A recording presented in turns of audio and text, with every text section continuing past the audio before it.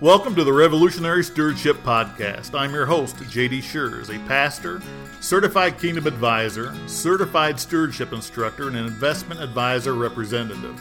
We will be discussing topics such as biblically responsible investing, estate planning, and wealth transfer that will benefit you as an obedient steward. Christianity is revolutionary. Shouldn't your stewardship be as well? This broadcast is brought to you by the Ultimate Christian Podcast Network. If I didn't know you, could I accuse you of being a Christian based on your actions, your activities? You know, many people when asked if they're a Christian will respond by saying that they attend church. Well, you know as well as I do that attending church does not necessarily define our beliefs or our level of Christianity or obedience. What if I told you that I could identify your beliefs based on a few financial documents? Number one being a bank statement. Number two being a tax return. Number three being a credit card statement. And number four, your investment statements. I could actually identify your beliefs based on those documents. Now let me explain. A bank statement is very informative. It's very telling. It normally shows your income coming in and those things that you are spending money on. Many people use a debit card now. Some people still write checks. But if we looked at the last 3 months of your bank statements and went line by line, could I identify you as a Christian? Could I accuse you of being a Christian based on how you spend your money? It's a very interesting question. Things that I would be looking for, number one is debt. Are you spending a lot of your income on debt payments? Above and beyond your mortgage. Things such as automobiles or multiple automobiles, motorcycles, boats, credit cards, unsecured debt. Are you spending a majority of your income on debt? Now, Scripture is pretty explicit on debt. The borrower is slave to the lender. We should avoid the use of debt in most circumstances. I know most people or some people may have mortgages. And I'm okay with that as long as you are making timely payments and you're making an effort to pay it off early. But automobiles, I'm not a fan of automobile debt, especially when it goes out, 4, 5, 6 years. You're borrowing money on a depreciating asset. It's not a good business decision. Same thing with boats. Same thing with motorcycles. Same thing with four-wheelers and side-by-sides. Borrowing money on a depreciating asset is not wise. But looking at that bank statement, I can probably see the amount of money that you're spending on reoccurring debt. Reoccurring debt payments means that you borrowed money over a time frame and you're paying it off. Okay? I'm looking at your credit card payments. How much money are you spending paying credit cards? Two things I'm looking for there. One is, are you making minimum monthly payments? So if I see $30, $40, $50 payments to credit cards, I know that you are not paying those things off. If I see variable amounts on credit cards, maybe $300, $200, $400, I know that you are probably paying those off monthly, which, in my opinion, is acceptable. We don't want to be paying interest rates or interest payments on credit card debt. I'm not opposed to someone using credit cards as long as they're paying them off. I actually have credit cards. I use it for business expenditures and travel, and I actually pay them off weekly. As I see the debt accumulate, I pay them off. And as a personal choice, because I don't want to use a debit card linked to my bank statement while I'm traveling, I would rather use credit cards. But back to that bank statement. So it's going to show me what your debt involvement is. It's also going to show me how good of a giver you are. How good of a giver you are. Normally, if you are a charitable person, I will see that you are making charitable contributions to, whether it be tithes and offerings to your church, maybe charitable organizations within your community or abroad, maybe missionaries. I can see that. That is a very good indicator of a person who understands good financial stewardship, understands obedience. So we're looking at those things, or I can look at those things. I am 100% convinced that the paper trail that we leave as believers define our beliefs. Now, I've been in the financial planning business for a quarter of a century. Before that, I was in law enforcement. During drug suppression, I was involved in economic crimes investigations, money laundering. I could identify a person based on where I seen money going without ever meeting them. And it's the same thing with Christianity. It's the same thing with a believer. Now, I know that may be a little disturbing. And I'm not here to point fingers. I'm not here to accuse. Okay, I would very much like to be able to look at your bank account statement and say, you know what, you are probably content or very close to contentment based on the lack of use of debt or reoccurring debt payments and your charitable contributions, and I can see that you're a good saver. I can identify you as an obedient steward. If I looked at your tax return. Now, tax returns are a little bit more difficult now because most people qualify for standard deduction, which means they're not writing off or itemizing their contributions to charitable organizations unless it exceeds a certain amount. But I can still see the income coming in. And if I compare that to your bank statement on income going out, I can identify if you have a debt problem. I can identify if you are a good saver or a good giver. I can look at your credit card statements and see where the money is being spent if you're not using a debit card. You know, if it's spent on Christmas and vacations and a number of materialistic things, then my concern is this: that we have not allowed God enough time to answer the question that we should be praying through of, do I need this? Lord, can you provide it? Debt is basically a fast forward of God's answer because we're tired of waiting on God's answer. Let me rephrase that so maybe you understand it. So if we have a financial decision, I'm not talking about buying a Snickers bar and a Mountain Dew. I'm talking about a financial decision. Should I or should I not buy this particular thing? As believers, we should be praying through that. Lord, if this is to be, I ask that you give me guidance and provision. Maybe we save on a monthly basis. We set money aside to purchase that particular thing, avoiding the use of debt. Maybe there is a financial blessing. Maybe something shows up from a charitable standpoint that someone actually gives you that thing that you may need as you serve the kingdom. There are a number of different variables in that.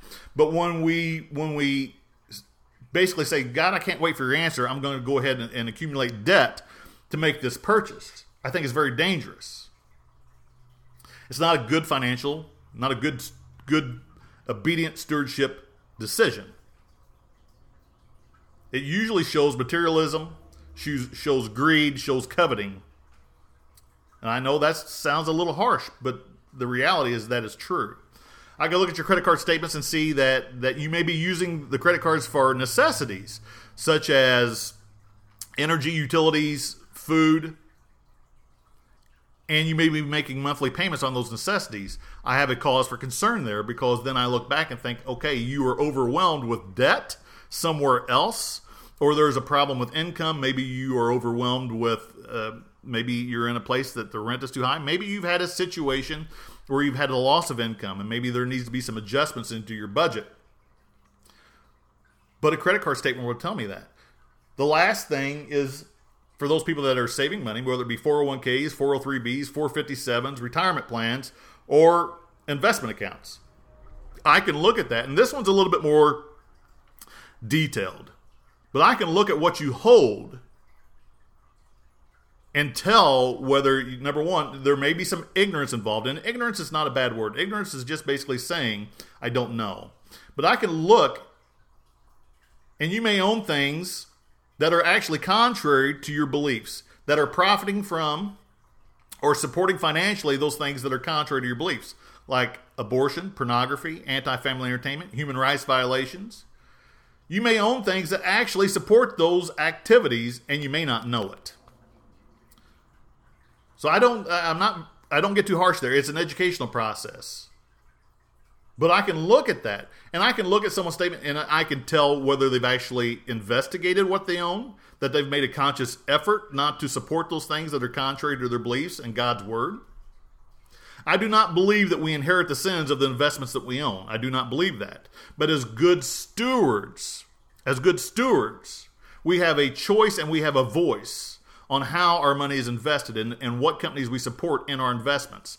Investments are not bad. We can read Ecclesiastes. We can look at the parable of the talents. There's a number of things. Investing is not something that God frowns upon. Actually, God suggests it. We should be good stewards. We don't bury our money in the sand. We don't bury our talents in the sand. Okay, we should try to earn. But we should be God honoring and obedient while we do that. So those four particular things, if I had those laying out in front of me and I didn't know you, okay, it had your name wiped off at the top, whited out, scratched out, I could look at those four documents and make a pretty good presumption on whether you are an obedient steward. And if you're an obedient steward, you're probably a Christian, a believer, or whether you have some issues. We should be able to define our Christianity, our beliefs, by how we spend our money as financial stewards. There's over 2,300 verses in Scripture, or in the Bible, that talk about money. God knew we were going to struggle with it. He gave us many types of direction and instructions on how to avoid debt, invest money, be charitable givers. It's all there. We don't need to go to Amazon and buy, a library of financial planning 101. Scripture tells us how to manage money. And it is true then as it is today, or it is true today as it was then. So with this information I just gave you, many people sometimes will bury their head in the sand, along with their talents, and just avoid the issue. No one wants to admit they're wrong. But the reality is this. How we manage money is very important, not only to ourselves. It's not part of our salvation. Financial stewardship is not part of our salvation, but it is going to be judged. What we were given to manage, number one, as stewards, the definition of a steward is managing the assets of someone else. We're going to be judged on how we handle those assets.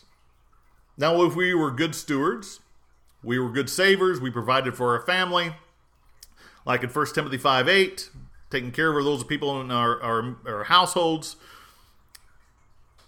We did all the things that and made a valid attempt at doing the right things. Versus the person that is materialistic. A person who is materialistic, normally I will be able to see it in those four documents. A person who has greed, has addictions, covets, I could see it in those four documents. Someone who is selfish, I could see it in those four documents. Someone who doesn't take care of their family, I could see it in those four documents. I could see it. And those things are all relative to our beliefs. Now, something that I have said is many people want to wear the Christian jersey. Okay? They want to say, yeah, I believe in God. Yep, I go to church. But wearing that Christian jersey, you've actually got to get on the field and play. You can't sit in the stands and just cheer. You've got to be involved. You've got to make good decisions. You understand that paper trail, that money trail, has a very large impact on other people. It may be now, it may be later, but it does have an impact later. It has an impact on you. It has an impact on your level of contentment. A non-believer will never be content in managing money. Never. You know why? You know why? Because it's not biblical. I've never met an atheist or agnostic that was content in management of money. There's always striving to be a better, or not necessarily better, but attain more. They're watching the balances on their investment accounts. It's just not there. Being a believer offers us a pathway to contentment. And it doesn't matter how much money you have. It doesn't matter what your income is. Contentment is not relative to the amount of zeros in your statements. It's relative to your obedience. Some of those clients that I've had over the years that have 7 figures in their investment accounts and their checking account, bank accounts, are not necessarily content. Matter of fact, very few of them are. But yet I have widows who are living on Social Security and a small pension that are fully content. And the first thing that I could see during a conversation, or discover during a conversation with them, as the most important thing is that they tithe first before they pay any bills. And I'm talking about tithing to the penny on a Social Security payment. I've got one disabled woman who has less than $700 a month coming in that tithes to the penny on that $700, and she is happy all the time. So contentment is not relative to the amount of money. It's relative to the obedience. So let's do the full circle on here. This is not about making you feel guilty. This is about helping you attain that level of contentment. Some people need help. Matter of fact, most people need help. Even though I've been a financial planner for a very long time, I still have a friend that is a financial planner review my stewardship to look for things that I have missed, to hold my feet to the fire. Scripture talks about seeking the advice of many advisors. When we're talking about advisors, I'm talking about a trifecta of attorneys, CPAs, and financial planners.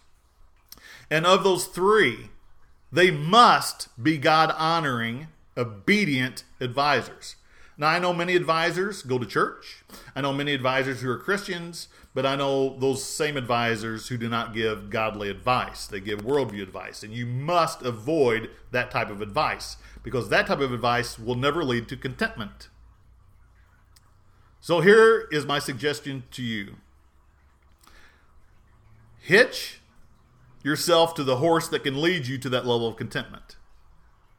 Put the saddle on the horse that will get you to where you are not worrying, laying awake and worrying. And Scripture talks about we shouldn't lay awake and worry. God's got this. He never sleeps. But God is looking at our obedience, and He blesses us based on our obedience. That advisor or advisors that you bring into your life to help you with your stewardship, and there's nothing wrong with asking for help. As a matter of fact, you should, even I do, must be God-honoring advisors. The advice must be God-honoring. The stewardship advice, the estate planning advice, the wealth transfer advice must be God-honoring.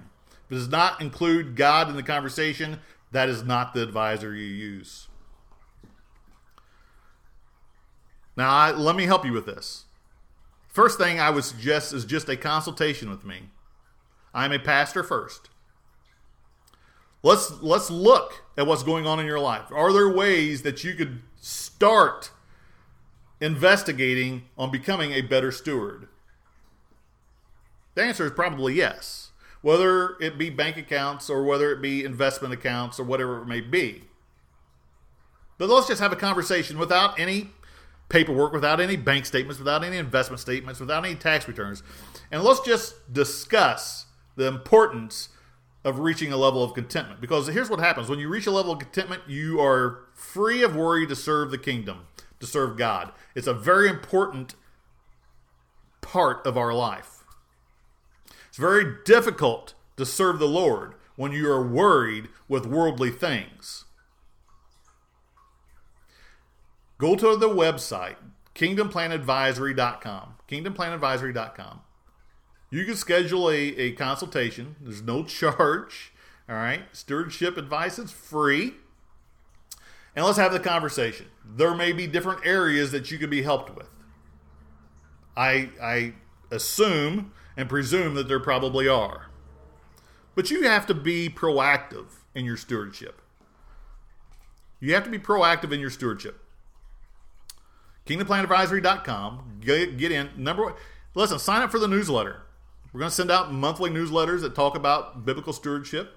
I encourage you to continue listening to the podcast. We're going to continue to bring God-honoring advice in regards to helping you become a better steward. And if you ask for help, you'll get it.